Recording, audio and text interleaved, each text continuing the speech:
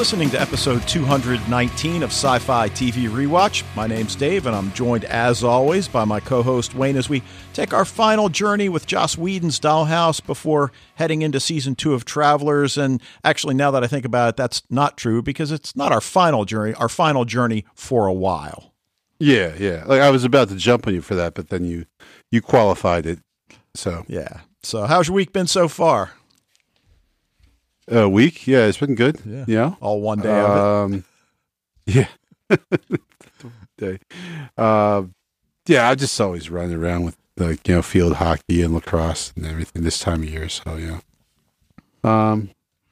yeah, I got to watch my one son play hockey the other night. I haven't actually been able to go because the boys, now that Sean's driving, they pretty much take care of themselves driving to practices and sometimes to games. So Jerry and I haven't been able to really watch them play so much this year. But Dad, don't need you anymore. Yeah, kind of like that. Except for when something needs paying for. Yeah, I was going to say, got any money? All right. Hey, the one show, I don't know if you've seen it yet. I just happened to take a look at it because Michael and I are going to talk about it next month in Sci-Fi Fidelity, is The Gifted. Have you seen that?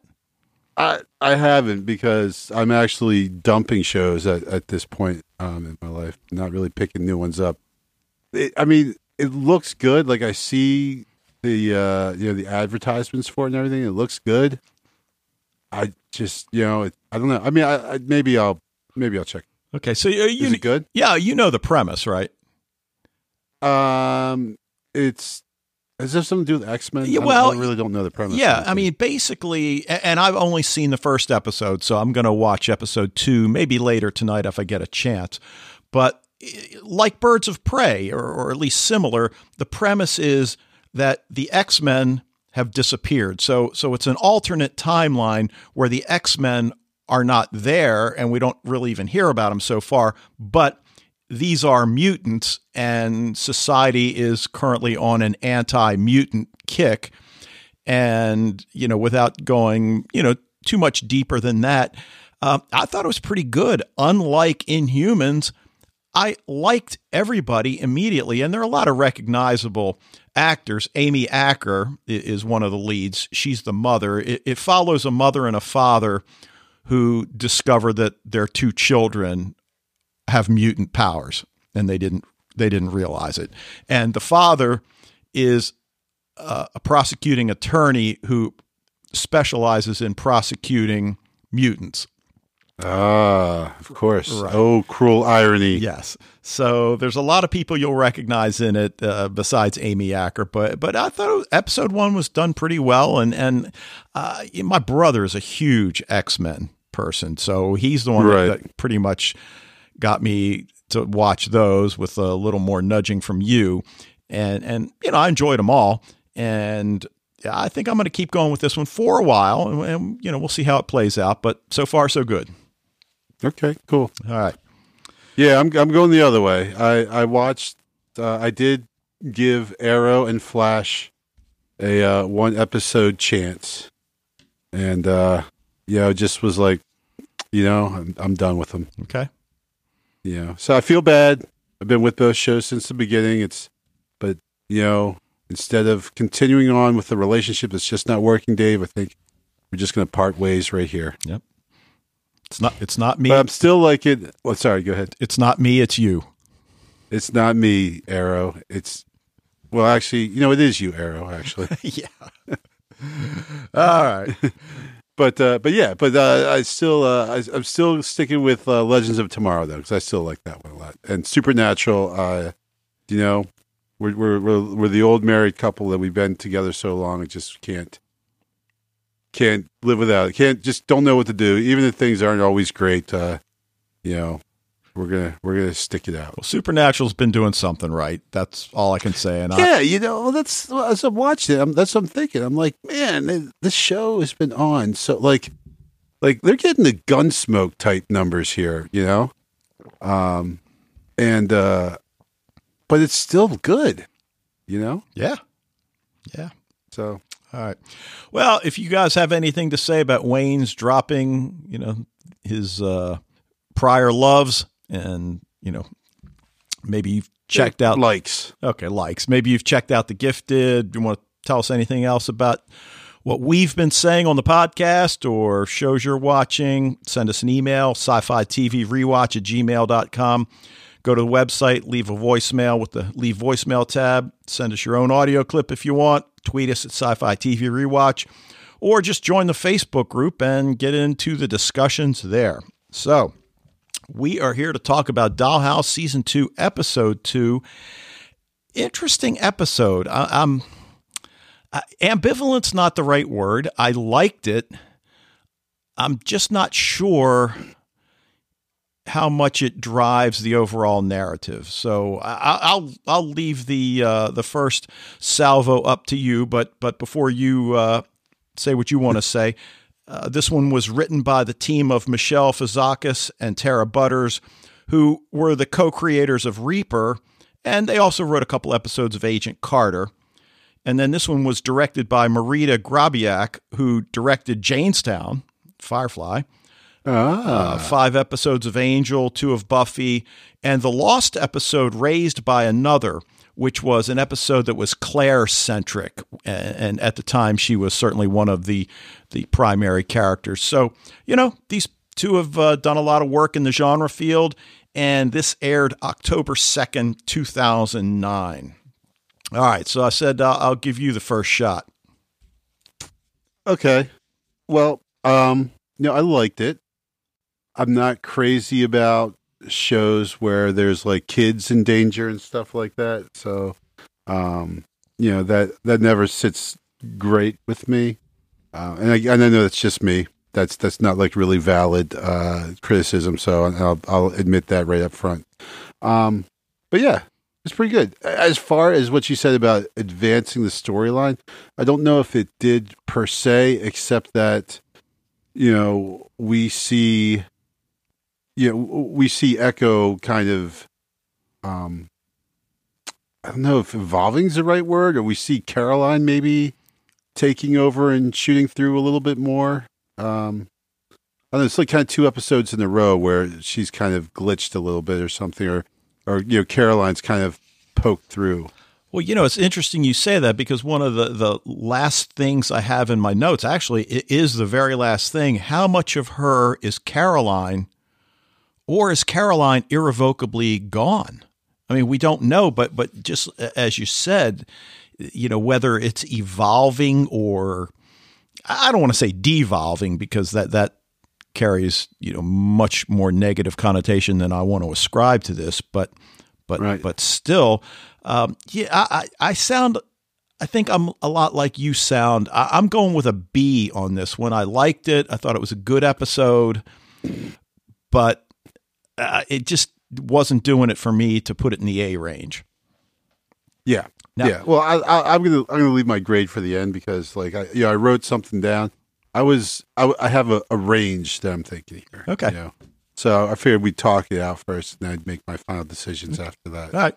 Because what I usually do when I type up the blog post for the website, I put in my grade, and then I just put, Wayne and a question mark, because I don't know what yours is going to be yet. But more often than not, I end up changing mine slightly. But you just got to go back and change and edit stuff, man. Right. You just wait. Well, there's a lot of subtext here, and I think that's maybe what you were alluding to, that on the surface, it doesn't seem as if that much happened. But one of the things I did like about this episode was the way it was directed, that the scenes were given a chance to breathe and develop. It wasn't, like we talk, it wasn't a lot of really rapid jump cuts. But this is not Party Girl Echo. So this is not an engagement that's based around sexual, engagements. Right. And as far as engagements go, I mean, it's funny because how much of a hypocrite am I that we're always how morally I object to all these engagements, but then with this, I'm like, this was such a boring engagement, Well, and I think what this episode does speak to is the continued moral complexity of Dollhouse. And, so even before we get to that, I mean, I like the fact that we are watching Echo. We know it's an engagement. We just came off the wedding episode, so we know it's an engagement. She's apparently married again. So is this another sting operation? But of course it's not. Yeah, well, she's breastfeeding. Yes, and that because we're set up that Topher is saying how he has changed her mind to alter her physically, and so of course we're like, well, what does that mean?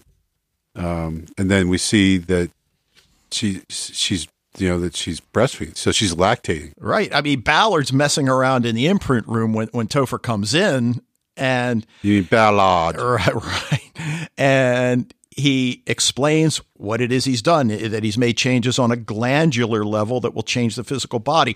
And I think this is one of those moral issues that we're expected to at least consider, because he brings up the possibilities, like training the body to fight cancer or developing telekinetic powers. I'm like, dude, I mean, that's kind of a wide range there.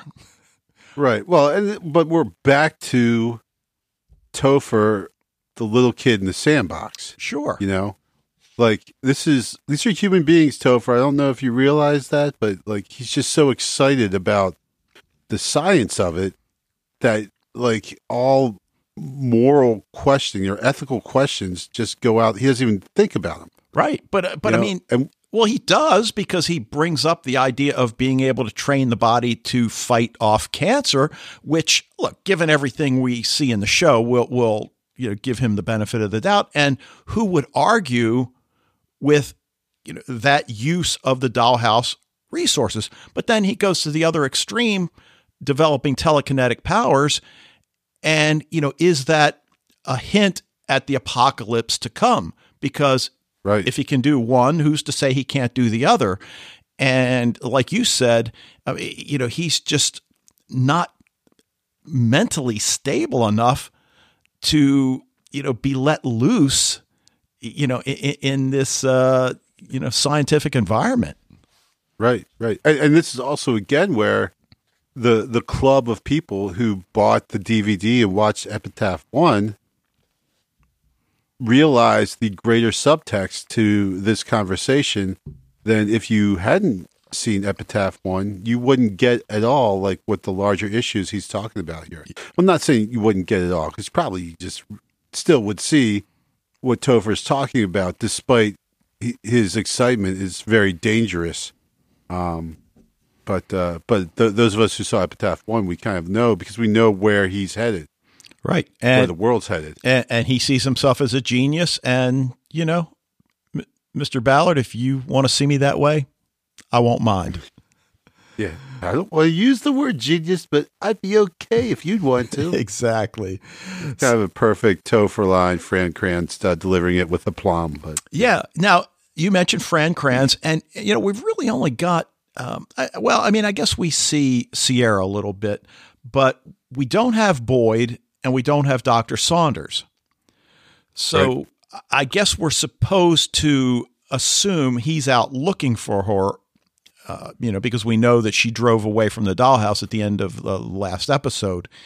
And, sure. and again, we understand that there is a developing relationship between those two. So the fact that they're both missing, in reality, it was probably scheduling conflicts, but who knows? Right. Or just trying to, save some money. Well, that too. All right. So we see Echo getting out of bed, leaving a man behind.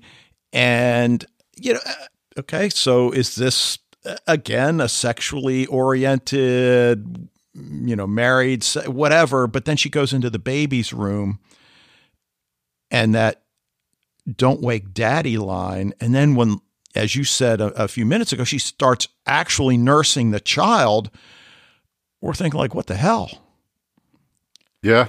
And then when we get that exterior shot of the mansion in which they live, all right, here we go again. And to be fair, to be able to afford the dollhouse services, you pretty much have to live in one of those kind of places. Yeah, exactly. Right. But you can't just put that on the visa. right. But the husband, seems pretty edgy in the morning, and he seems like an a-hole is what he seems like. He does. And of course, when we learn, what transpired to, lead him to the dollhouse, I think we're a little more sympathetic to, the way he's been acting. Slightly, but I should say, condemn these people. Like, so in a way, like, okay, I get it. Is extremely tragic what happened to him and his family, but the kid's alive, right? Yeah, and the kid, it's not the kid's fault, as as a rational person would understand, and but he's like. He seems to me like he didn't really want the kid so much in the first place, So instead of like hiring a nanny or something, he goes to the dollhouse to come up with this extremely effed up solution to what is going on in his life, and then still treats Echo like dirt. Like he forgets that they imprinted her with your wife, dude. So she thinks she's your wife, and so when you act like a complete douche to her, it's not. You're really hurting her, like as a person, as a one person hurting another person. So I don't know. Well, I just think people with hang-ups like this guy should not go to the dollhouse for their solutions. Well, I mean, look, you make some great points. There's no doubt, and it takes me back to the episode with Patton Oswalt, which had similar circumstances, yet he treated Echo, who was playing his wife, as if it was somebody that he truly was in love with, that he treated. But then he went and banged her later, though. That's, again, it's moral sketchy. Like, that's like it's cute story, but no, he's going to end up having sex with her at the end of the night. Okay, so you're not buying his reasoning that I understand that it's my problem. I can't bond with this child because I blame it for my wife's death. All right, which, again, I think we all agree that's really a horrible attitude to take. But he does recognize that. So then what can I do for my child? Well, is it... I throw money at it, right? That's like... that's the thing that pisses me off about this. But he doesn't see it. He's going to throw money at the kid. Well, he doesn't see it that way. I mean, but that's what he's doing. Well, okay, but the baby doesn't know any different. The baby just knows that this woman is taking care of me and meeting all of my needs. I mean, look, that's what makes the dollhouse so great. The fact that we're having this discussion and that, right. that I don't disagree with you. I mean, I think maybe I'm, maybe a little closer to the center than you are on this, but still, I feel bad for the guy. I mean, I feel bad that he's going to now look back at the decision he made, and he's going to have to deal with that as well. Well, but I think ultimately for that guy, he when faced with his child having a knife, being held by a knife wielding person, I think at the end, when it all comes out to, he's going to be obviously a better parent. Okay, at this point, at least for a little bit. Yeah, now, I think I think ultimately he's still going to be a shitty dad. But at least at this point, he has come to care for the kid and want to protect the kid, and is going to now, man up and take care of his child, right? Instead of being, like just, handing him off or hiring out. He's still obviously going to need hired help. There's no question about that. And I'm not saying there's anything wrong with hiring people to help with your kids. Like, loads of people do it. Like, in this day and age where two parents work, you need to do it, right? But emotionally, now he's finally cares for the kid, which he didn't before. Right. Like, he couldn't give two craps about the kid before until the kid underwent like the threat, and now he does care for the kid. Right. And I thought that was a great scene where we really have that point driven home I think a pretty endearing way when he's trying to make the bottle for the baby. He smells it. It's like, okay, well, welcome to fatherdom. But right. there are a couple things that bother me, though, about the episode. And these are little things, but they're really not. Because, we've seen DeWitt through, a full season and the beginning of this season, and she doesn't leave things to chance. So the fact that, she clearly does. We've seen her do that. Yeah, we've seen her do it actually a couple times now, right? Well, and here she has the black vans. Now, maybe we blame the handlers for this. Maybe they were told to stay out of sight. But for whatever reason, she notices them, which then sets her on the path to thinking her husband's having an affair, breaking into his desk, finding the pictures. And, now, on the other hand, the fact that her friend is Sierra, who obviously we know is part of the dollhouse, is all of this factored in? I mean, that seems pretty dangerous to let it get that far. But to let what get that far? To let it get to the point where Echo's thought process is that her husband's having an affair. Oh, and she's going to do something about it. And it all, stems, in part from the black van, but also from her husband's attitude that I find it difficult to believe DeWitt didn't prep this guy. You have to treat her as if she is your wife, because from her perspective, she is your wife. She is the baby's mother. She's not pretending, she is. Yeah. Yeah. But he can't do that. No. Yeah. But, she goes in. Go ahead. Nah.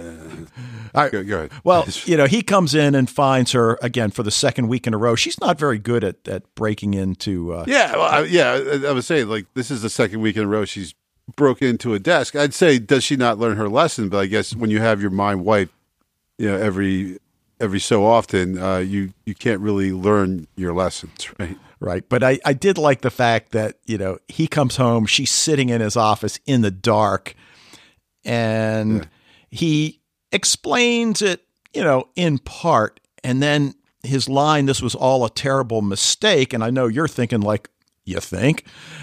Yeah. And I'm wondering what he's referring to. And I again, in retrospect, just engaging the dollhouse, with this woman playing his wife. But we do learn that he was distraught, saw it as something he felt he had to do, right or wrong. And we've talked about how you feel. But then the other thing, she hears him talking on the phone, telling somebody it's not working out. It's like, dude, was this not all explained to you? So I don't know. So then we haven't seen this senator. I forget the guy's last name, but I forget too. Yeah, but he's talking to his wife about some anecdotal evidence that he has about the Rossum Corporation. And she suggests proving money laundering, right? Which is, I guess, going back to the Al Capone theory. All right, you can't get him for all the murders and all that. Let's get him for tax evasion. Sure. But he knows, or at least senses, that Rossum has crossed a line, and he understands, or at least he thinks he understands, that Rossum is keeping people quiet. And then, of course, the doorbell rings and some files are left on the steps. Now, again, in retrospect, I guess we won't spoil this one, so we'll let this one go. But obviously, we know, some things about this incident that will occur down the road. So we'll just leave it at that. But the whole idea that the government and government ethics, I still feel certain the government is somehow involved in the dollhouse more than just protecting it. So the fact that there's a Senate investigation, or that this senator's trying to push one, just tells me, okay, you're not in on the inner circle. So, for you, it is what it is. but always great to see Mellie or Madeline. Yep. And Not Madeline. and when we talk about, what is this episode really about from a thematic perspective? And I think Mellie's appearance is one of those key points we're really supposed to look at, because she goes to see DeWitt. She looks great. DeWitt goes to see her. She's looking great. She has a great space that she's living in. She says, "I never thought I'd be among the idle rich." DeWitt's pressing her about her love life. But we immediately understand that Madeline's under no misapprehension about what she's done to get this. She knows she signed her life away to the dollhouse. And, right. And oh, sorry. and she's perfectly comfortable with having done it. In fact, she sees it as having helped her. So that, are we supposed to then perhaps consider that what the dollhouse does for people like her, and by extension, the guy in tonight's episode, I mean, how is it any different? And I know what you're going to say. How is it any different than a doctor prescribing drugs to help somebody cope with trauma and, emotional issues? Okay. Well, when the doctor prescribes drugs, do strangers have sex with them? So then maybe a little bit different than yes, maybe. Okay. And that's something that I brought up a number of times, that we don't know what DeWitt tells these people about the kinds of engagements they might be going on. I assume she was open with them, because Mellie seems like, Mellie has like the kind of the hardened veteran attitude, like she's been through some stuff, or she doesn't even know what she's been through. That's the thing, right? Yeah. But she knows she's been through some stuff. She knows her body was a playground for Rossum for the 3 years that she was, under their care, so to speak. So yeah, I feel like, yes, the dollhouse definitely has like full disclosure. Here's what's going to happen while you are part of this, but here's what's going to happen when you're done. Right. And she's fully aware that she was let out of her contract years early, which leads to suspicion on her part, understandably so. So we wonder what she remembers. We see what Echo is able to remember. We wonder if there's anything, in Madeline's memory. I don't think so, because you think she would probably, if she had anything rattling around in there, you have to think that Ballade would be one of those things, Well, and they have the exchange where, she says, "You look familiar. I think I know you," or whatever. But I just can't lose the feeling that maybe she's just playing with him. Maybe she really does remember. I don't know. Yeah, I just didn't get that feeling, like I said, I don't remember season 2.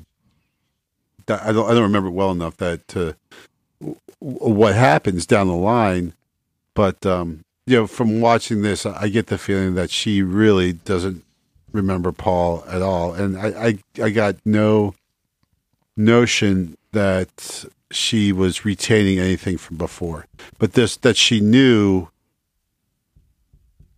what she must have gone through. Like, she doesn't remember it, obviously, but she just imagines, I guess, what actually happened. Okay. While she was there. Okay.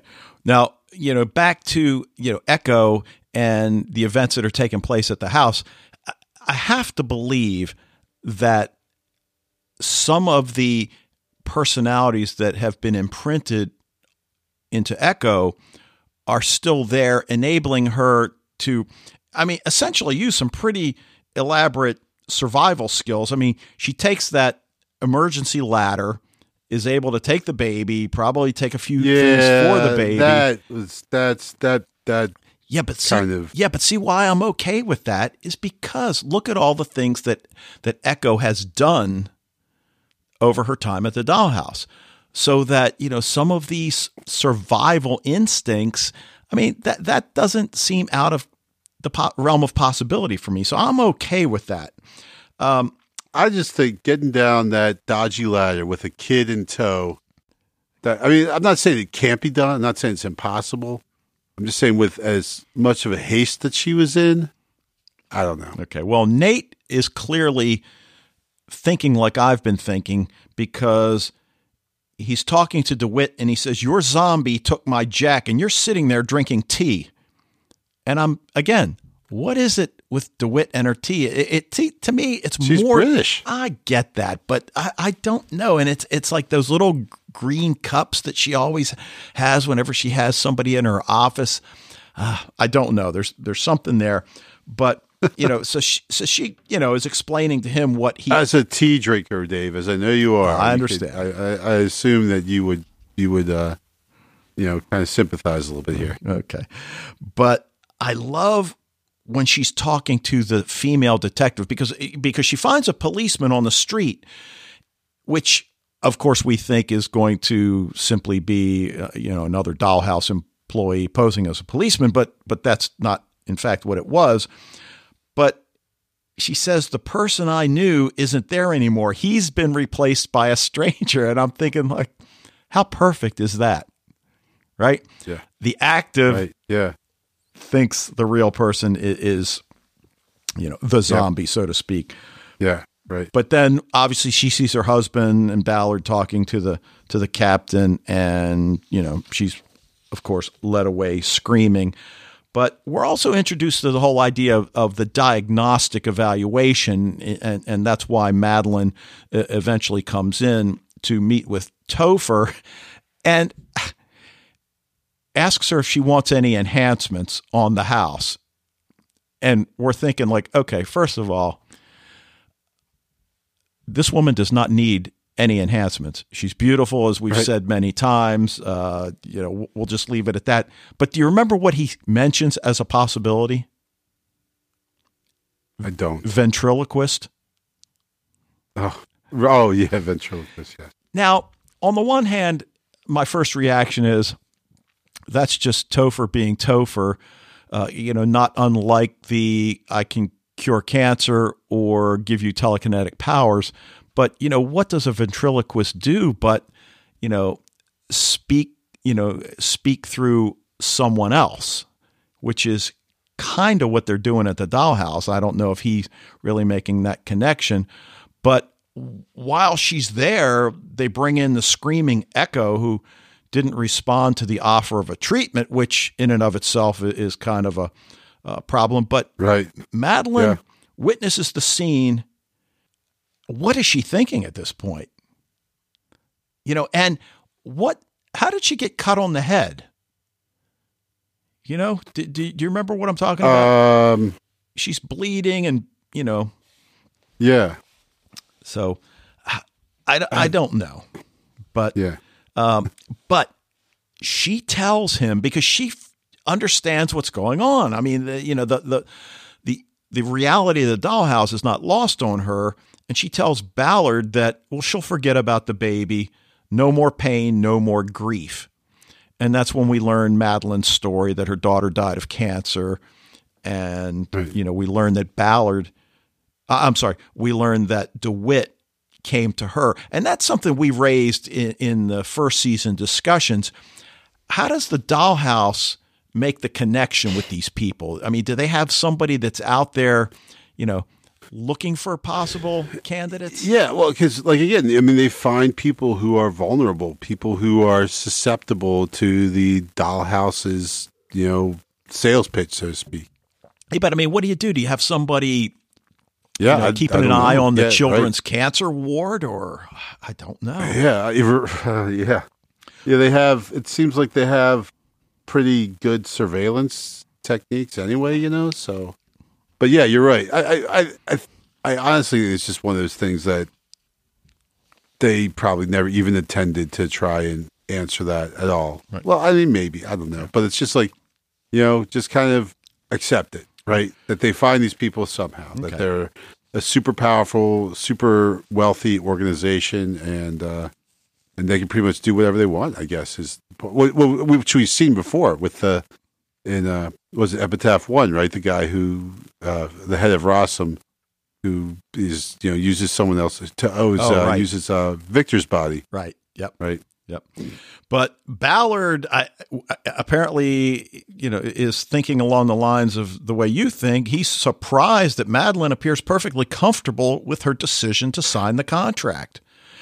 And, Right. I think, like you said a couple minutes ago, we have to assume that, DeWitt, it was full disclosure on her part, and, we'll go from there. So this is my favorite scene. I almost don't see how this can't be everybody's favorite scene. Echo's in Topher's chair, asks him to help her. And then, we see all her imprints flash. Topher looking a little bit uneasy as she comes up out of her wipe. And when he, runs the verbal script, she slugs him. Should I go now? I'm like, perfect. Yeah. Right. So this is really the point where I start thinking about the title of the episode, right? Because it's called Instinct. And Topher was saying how this maternal instinct, how she's bonded with the baby, is beyond what he handles, right? Sure. So why does he think putting her in the machine is going to get rid of that? Right? So he erases the personality, but he doesn't erase that instinct. Right. And like I think what you're getting at is how has he not figured that out already? I mean, the instinct has to be built into the brain somehow.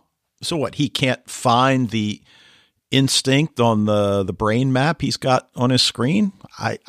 That's an interesting question, but that I guess another one of the takeaways is that no matter what he does, and I think this was Ballard that said this a few episodes back, that at the core, the person's, soul or whatever just cannot be wiped. And of course, right. Topher disagrees with him at the time, but.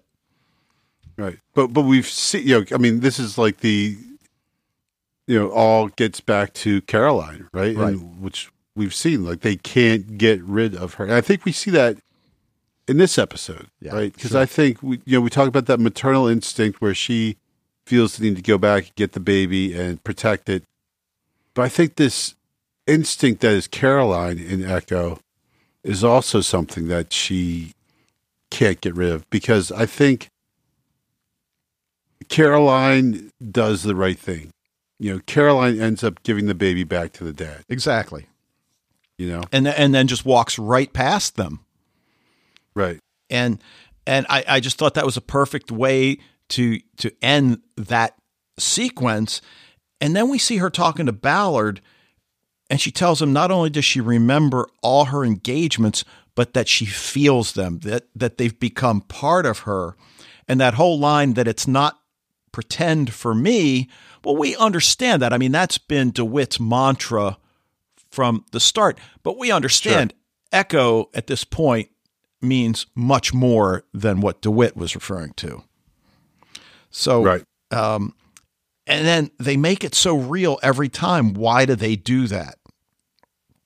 And then he reminds her and us that his plan is still to bring down the dollhouse. Mm-hmm. And then she, feeling nothing would be worse, like before, I'm awake now.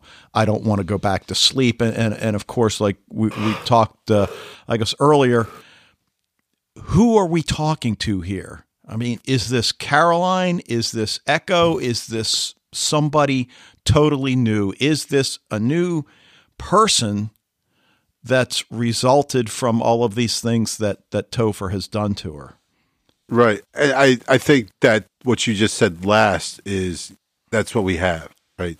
The new person, but I think that new person is Caroline evolved. Yeah.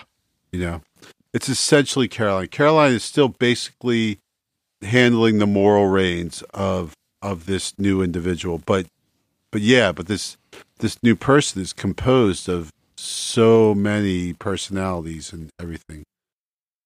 And that final shot from behind as Ballard and Echo are sitting next to each other on that park bench. And, what is he thinking as he talks to her? Because he's got to be thinking what we're thinking. Who am I really talking to? And, what's her state of mind at this point? And the fact that he trusts her as much as he does, a pretty bold move on his part, because he knows, the kind of hell that DeWitt can bring raining down on him. Sure. Well, he brought that hell up himself last episode, right? Sure. Where he purposefully got her to access those, darker places. I think Ballard is just, like, again, as far as like knowing what he's doing, I don't think that's really been a thing at all this series. But I think he does trust that deep inside that Caroline is kind of holding on to the core of this body, and that and that she is. So I think his trust is in Caroline. Okay. Wherever she is, that he feels that she's in there, and he trusts her, and so therefore. Okay. So, as far as the episode goes, I mean, I'm going to stick with my B because, I think on the one hand, number one, I'm looking at the timer as we're recording, and I don't know that there's really anything else we need to talk about, which, then by extension, in terms of analyzing what we have, there just wasn't all that much to analyze, which, is fine. It is what it is.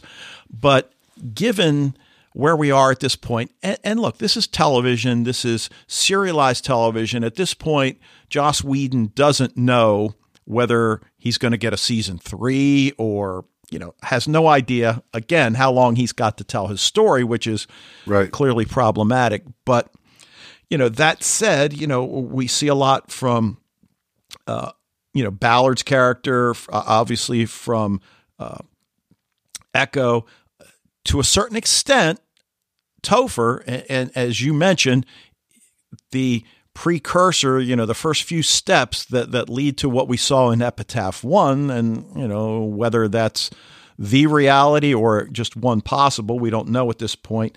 But then also Olivia Williams, DeWitt character, that I guess I've always liked her character a lot, but, in the same way we talk about Topher's arrogance, it's just really hitting home for me more than it has to this point. So I don't know. Anything else that we want to mention about this? Okay, so here's just the one thing. Okay. And this is where, again, I just have problems really getting into DeWitt still at this point, because this is kind of like the tragedy of the dolls, where Echo says, or Caroline says, or whoever, they made me love my little boy, and then they took him away. They make it so real, right? Yeah. And so it's all well and good for like a Melly who can just, I don't remember any of it. I'm just living large. I have tons of money. I'm part of the idle rich. Well, great. But not so great for Caroline because she remembers it all. And, it's just, what they do to the dolls, like they just treat them like they're not even, like they're things, like they're not human, And granted, yes, this is, we saw again this episode. It's something that they agree to. Being of sound mind and body, they're obviously, the dollhouse finds people who are vulnerable and they're at low places. They're more likely to be receptive to them, but still the people do make the decision. But yet it just seems like it's just so awful. Yeah. What they do. Well, I guess the other thing that I think we can consider here, I know you don't watch Van Helsing, but no. The main character, Vanessa, she truly is the other. I mean, there are outsiders within, the context of Van Helsing, but she is the other. There is no one else like her. And I'm starting to wonder whether that's what we're supposed to take from Echoes. I mean, that Echo is special. I mean, we've heard that how many times? Sure. A lot. Yeah. Alpha, his specialness was the result of an accident. I mean, he was, correct. He was a psychotic murderer to begin with, but Yes. the Alpha that went on the rampage was, the result of that accident, but not so with Echo. There was no accident with Echo. Right. So again, she is special, and the fact that they recognize that, I'm not sure if that's, a good thing, the way DeWitt lets things plays out, or a bad thing, but makes for some good television. Yes, it does. So, all right. So I'm sticking with I gave it like a B plus, A minus before. okay. But I think you've maybe talked me down a little bit to the B. Okay. A good solid B. Okay. Nothing wrong with that. No, not at all. So, all right, one thing before we sign off, because, and you mentioned it tonight, and you've certainly mentioned it a number of times over the years, your the way you feel about children placed in danger, in television shows. So I'm assuming you have not watched Stranger Things. No, yeah, I've seen Stranger Things. Oh, you have? Yeah. I'm the one who told you about Stranger Things. Well, I mean, yeah, and well, okay. Long story short, we watched the entire season this past weekend. So, yeah, how'd you like it? I liked it a lot. Yeah, it's great, isn't it? It's not really what I thought it was going to be, which was a good thing. But yeah, and fortunately, we don't have to wait long for season 2 because it's just October 27th. Yeah, I do. Yeah, well, yeah, we don't have to wait long now, right? Yeah, but I watched the first season last summer. Sure. So I've been waiting forever. Yeah. I can't wait for the next season to come out. But yeah, you're I mean, I've said it a number of times. I'm not comfortable with it, but like anything, I don't use it as a immediate judging thing. And the kids in Stranger Things are kids who can, in some way, they can handle themselves. Sure. Right. And I mean, I'm not saying anything revelatory when I say that it harkens back to all those movies from the 80s with kids going out and following some mystery or trying to solve mystery, like Stand By Me or The Goonies and whatnot.